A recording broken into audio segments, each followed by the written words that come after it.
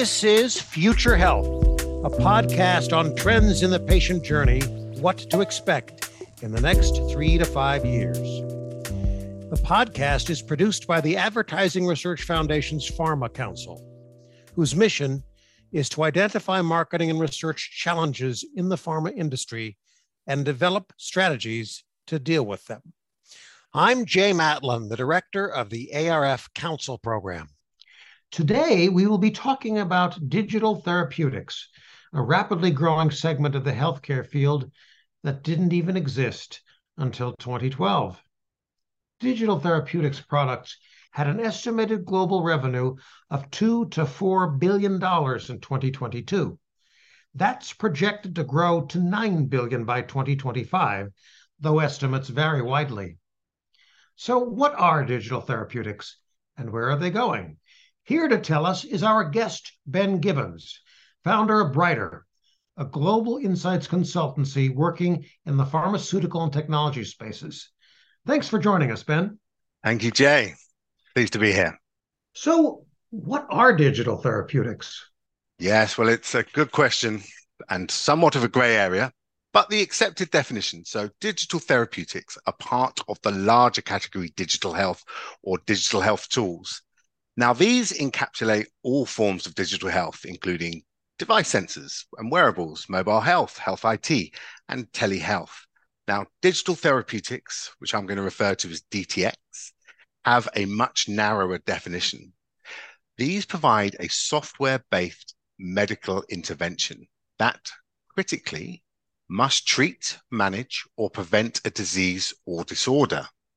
So it's the software that then is responsible providing to the patient the intervention, which is typically via an app or medical or pharmaceutical device, with the additional capability for real-time feedback for clinicians. And lastly, and critically in the concept of these products coming to market, they must have undergone clinical trials that are published in a peer-reviewed journal. So demonstrating that their interventions are clinically meaningful to outcomes. The clinical evidence and real-world outcomes are the threshold that separates DTX from digital medicine or digital health. So a wearable device that monitors someone's heart rate would not be considered digital therapeutics. Now, this is a common misconception. Wearables on their own, like this, are not examples of DTX. DTX is the software serving as a medical device, not the physical product necessarily. These are examples of digital health tools that are generally marketed direct to consumers that do not make treatment claims. So, for example, Fitbit is not promising you'll have improved health by using their product. While fitness and other biometric wearables may provide insight into your activity levels or physiological state, they are not treatments. They are simply providing a report of a person's current state and leaving it up to the user to decide what to do with that information. So digital therapeutics, you said, treats, manages, or prevents. So anything that's purely diagnostic is not considered digital therapeutics? No, indeed. Okay. Can you give us some examples of the kinds of products that it does cover? Yeah, so there's three main types of DTX products, and these are dependent on their purpose. So there's those that improve a health function, including a DTX that prevent a disease. So an example of this is Sleepio by Big Health Inc., which is for insomnia, which works over 6 weeks to improve somebody's insomnia.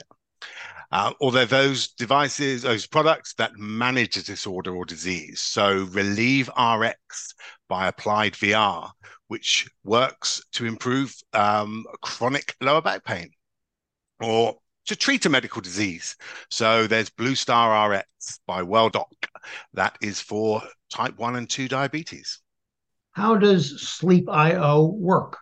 That is a cognitive behavioral therapy that the user signs up to 6 weeks of sessions and therapy that are delivered via the app. So although it is entirely an app-based solution, it has been through trial and has been proven that users that use the app for the full 6 weeks do improve their chronic insomnia. Is there any clinician who oversees it, or can it be used independently of any healthcare professional? It is used independently of healthcare professionals, but the data that the app stores can be shared with experts that oversee if required. But no, it doesn't require input from the healthcare professional themselves. And the same with Blue Star RX? No. Oh, okay. No. Interesting. Okay. No, really quite different in the case of diabetes. So there are actually a few DTX products designed for diabetes specifically, and they vary. These products have achieved FDA approval through the ability and demonstrating improved outcomes for lowering A1C. So Blue Star by WellDoc, there's actually two iterations, Blue Star and Blue Star RX. And indeed, there are additional clinical trials in diabetes looking to assess chatbots. But let's look at Blue Star first. So Blue Star systems include a mobile app that individuals living with type 2, also used in type 1, but that hasn't received approval. And it connects multiple health devices and data sources that provide tailored digital coaching and insights. Now, another DTX that's been cleared is DNAV, which combines an FDA-approved mobile app, which is actually enabled by AI technology and virtual clinical support to make autonomous adjustments to a patient's insulin prescription based on their historical and current glucose levels.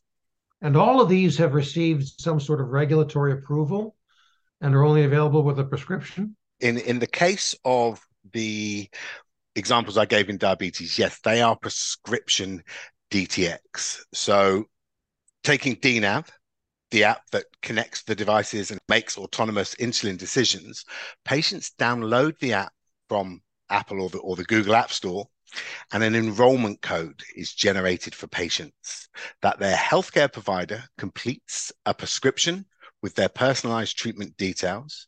And then from that point onward, the DNAV technology will tell the patient what dose to use before each injection. This is designed to take away the guesswork of managing insulin dosing for the patient. Information regarding the patient's glucose readings and insulin recommendations are always available to their physician via a dedicated provider portal. So this program improves outcomes and the safety of insulin treatment.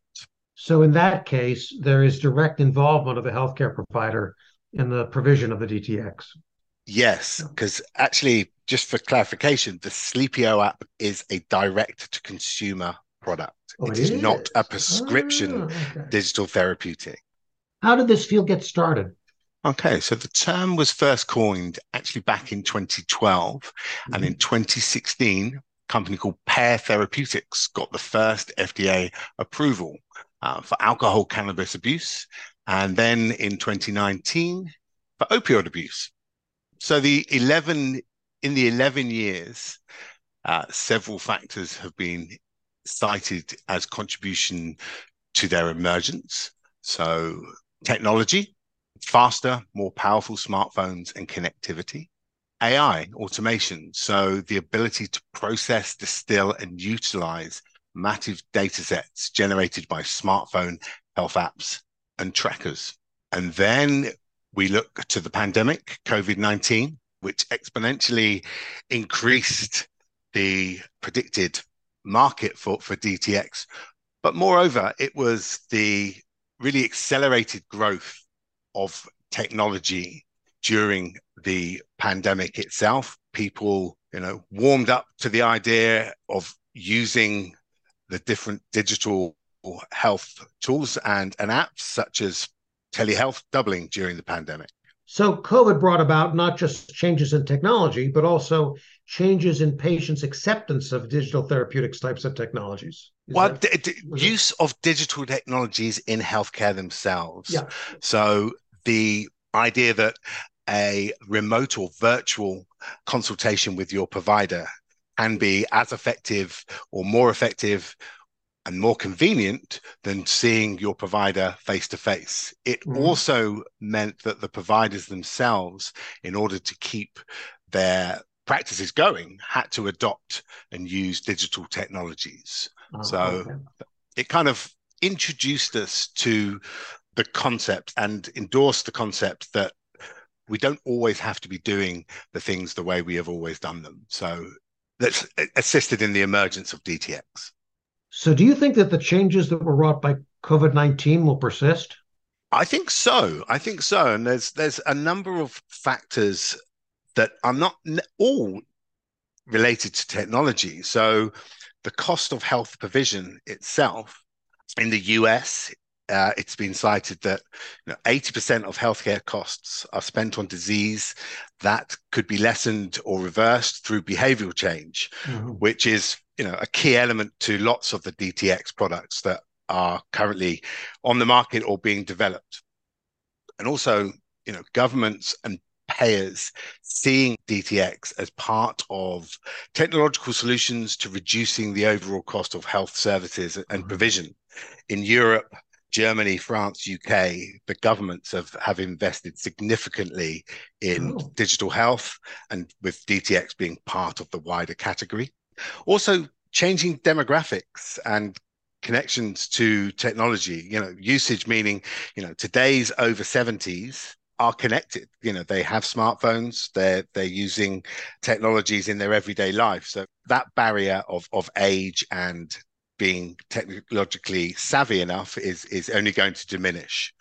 And also across the US and also in other countries, there are provider shortages, particularly in rural areas. So therefore, having therapies that actually manage or improve outcomes that don't require in-person contact with a provider is also seen as an additional advantage that would prompt the increase. So a number of forces have propelled interest in growth of digital therapeutics. You talked about technology, you talked about changes brought on by COVID-19, costs, changing demographics, and the availability of healthcare services in different parts of the country. On the other side, what have been some of the barriers to the growth of digital therapeutics?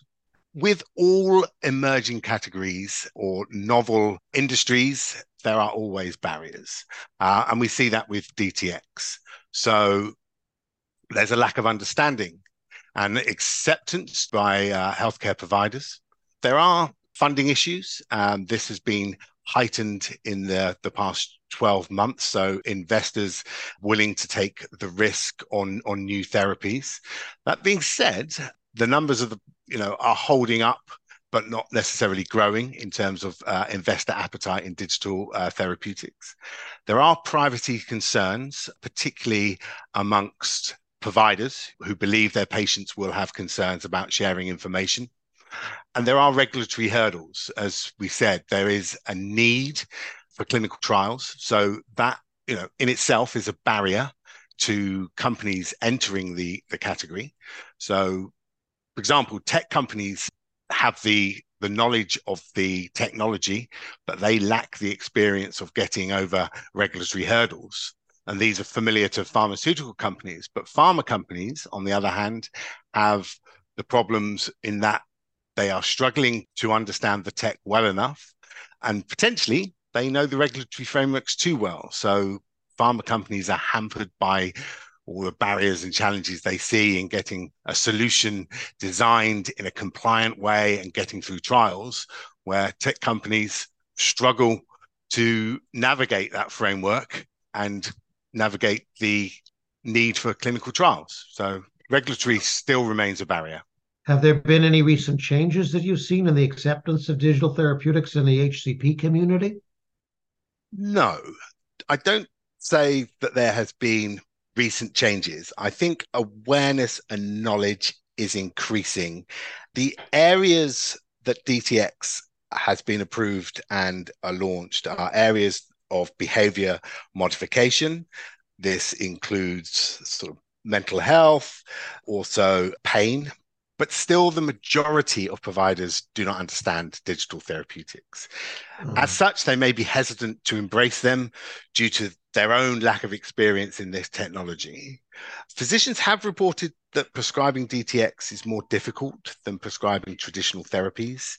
They cite challenges such as reimbursement, patient fulfillment, and ongoing support, and a lack of interoperability of DTX. So interoperability is the need for systems to integrate and work together. So linking the data that comes through DTX with electronic health records or prescribing workflows. So this is actually a key unmet need in digital health, fitting together medical devices, apps that patients and HCPs use and treatments into a single ecosystem. And this can be seamlessly shared. So providers are worried that if they are to prescribe DTX, that this backend, this ecosystem isn't going to be seamless and is actually going to potentially cause more problems than the improvement in outcomes. We started off saying this field is expected to grow either a little or a lot in the next 3 to 5 years.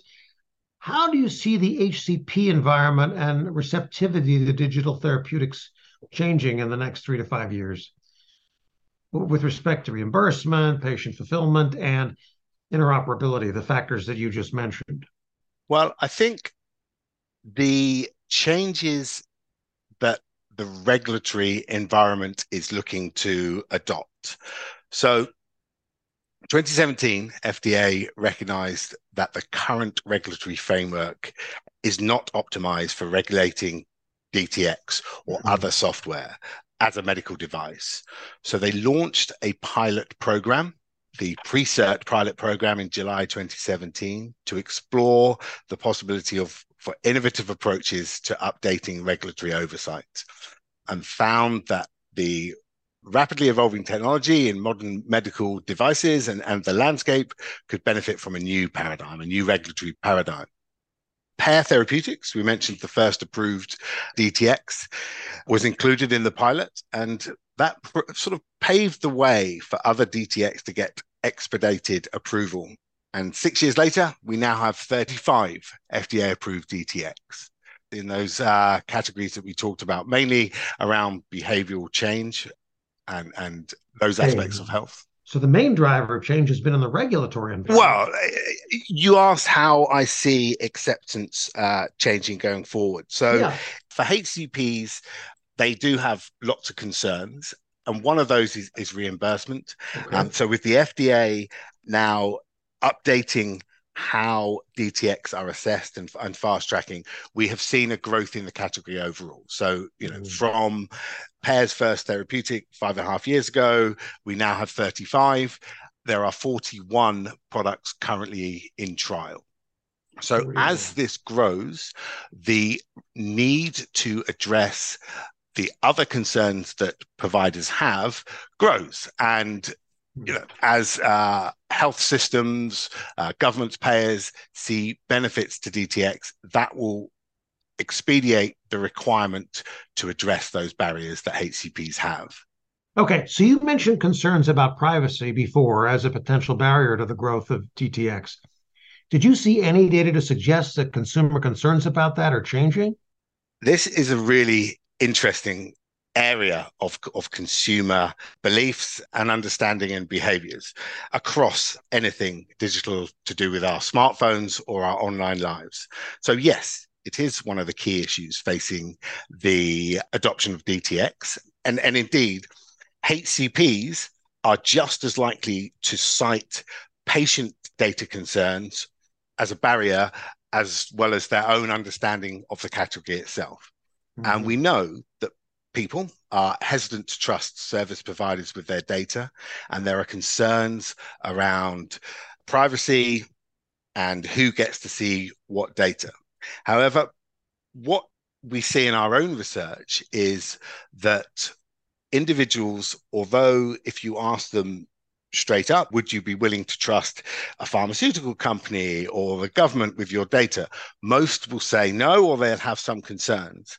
However, when you ask them about the benefits of digital therapeutics or digital healthcare, they are much more likely to see, the benefits to them and the wider society. So what this comes back to is actually, yes, reassuring patients that their data is safe, but moreover, it's about demonstrating the benefits to them as a patient or as a citizen, the benefits to the wider healthcare provision and country in order to sort of overcome those barriers. It's interesting because, who reads any of the privacy statements that come through in order to use a given app or service on their phone? Very few people. So they are, just as likely to accept if they see a benefit to them. So you think that will work to the advantage of digital therapeutics in the next 3 to 5 years as consumers overcome any hesitation that they might have had over the use of their data once they understand the benefits that will accrue by their use of these products? Yes, and also I should say that provide HCP recommendation and not necessarily reassurance to the security, but HCPs, educating their patients as to the benefits is going to be a key way to overcome that barrier. You mentioned insurers before. Are more insurers covering these products now than in the past? Are they likely to increase their coverage of these products in the next 3 to 5 years? Yes, I think they do. And many of the insurers are actively looking at ways to address this. But however, if we look at the United States, so DTX products most frequently receive third-party payment through employers, pharmacy benefit managers, insurance, or through other third-party payers. So increasingly, the cost of DTX products is being covered by the development and assignment of new codes based on the setting of care.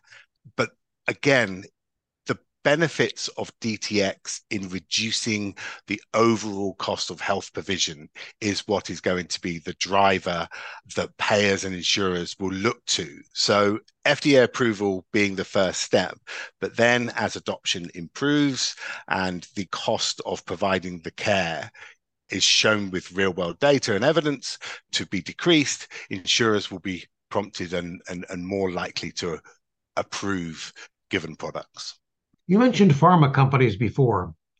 Which pharma companies are working in this area, and what sorts of products are they supporting? I think all of big pharma is cautiously dipping their toe into this area to better understand, where they can play and what areas are going to be most beneficial. In terms of specific companies actively involved, Boehringer Ingelheim currently through partnership are trialing a specific DTX. Sandoz also are seen to be working with sort of digital startup pharmaceutical companies. Also, Otsuka have got partnerships with digital therapeutic developers. So I think we'll see that pharma will be wanting to play a major part in DTX and utilize its knowledge of the regulatory environments and actually getting a product through trial. And that's where their involvement will come. Thank you. We're now joined by ARF Pharma Council member Bill Salaker, Vice President of Client Solutions at Skim. Bill, do you have any questions for Ben? Sure, I have one. Yeah, you talked about the relationship between DTX and pharmaceutical companies. What do you think is the relationship between big tech, DTX, and big pharma? Are they mutually beneficial to each other, or are they threats to each other, or something in between? I think that in terms of big tech and pharma, I see them as being a threat, particularly big tech looking to better navigate the healthcare industry and then specifically the pharmaceutical industry. They don't currently have the understanding or the regulatory know-how to get a product through trial and approval. So DTX somewhat sits in the middle in that they have the sort of technology and but still require support from big pharma. Should big tech get the experience and the know-how to get a product through FDA approval to the market, they're likely to be, more nimble and more astute at delivering a product that consumers want. So at the moment, it's a bit of a standoff, but potentially big tech is a threat to pharma in DTX. Thank you, Bill. Ben, is there anything more you'd like to add about what you expect to see out of digital therapeutics in the next 3 to 5 years? Yeah, sure. So to now, we've been talking very specifically, or I've been using examples of the software itself. I think as the category expands, what we'll see more trials where the molecule, the pharmacological product, is trialed in conjunction with the software to provide a more comprehensive pharmacological and digital product to address needs. So that will open up more systemic or physiological disease areas for DTX to address, whereas now we've been talking very much around behavior modification, that the software is looking to provide the intervention. So is that an area where big pharma and big tech could work together? It is. It also goes to Bill's question around the threat, because pharma obviously has the pharmacological experience, but there's nothing to say that big tech couldn't actually buy into the drug development category and have its own pharmacological treatments to pair up with the technology to increase its influence in the area. Ben Gibbons is the founder of Bryter. Thanks for joining us today, Ben. Thank you very much, Jay. Thanks for having me. This has been Future Health, a podcast on trends in the patient journey, what to expect in the next 3 to 5 years. If you would like to learn more about the ARF Council program, please visit our website, thearf.org/communities/ and click on councils. You can also follow the Advertising Research Foundation on Facebook or on Twitter @_ARF. Our producer is Monique Nazareth, and our audio engineer is Danielle Bruno. Please join us again for Future Health podcasts from the ARF Pharma Council in the coming months. I'm Jay Matlin.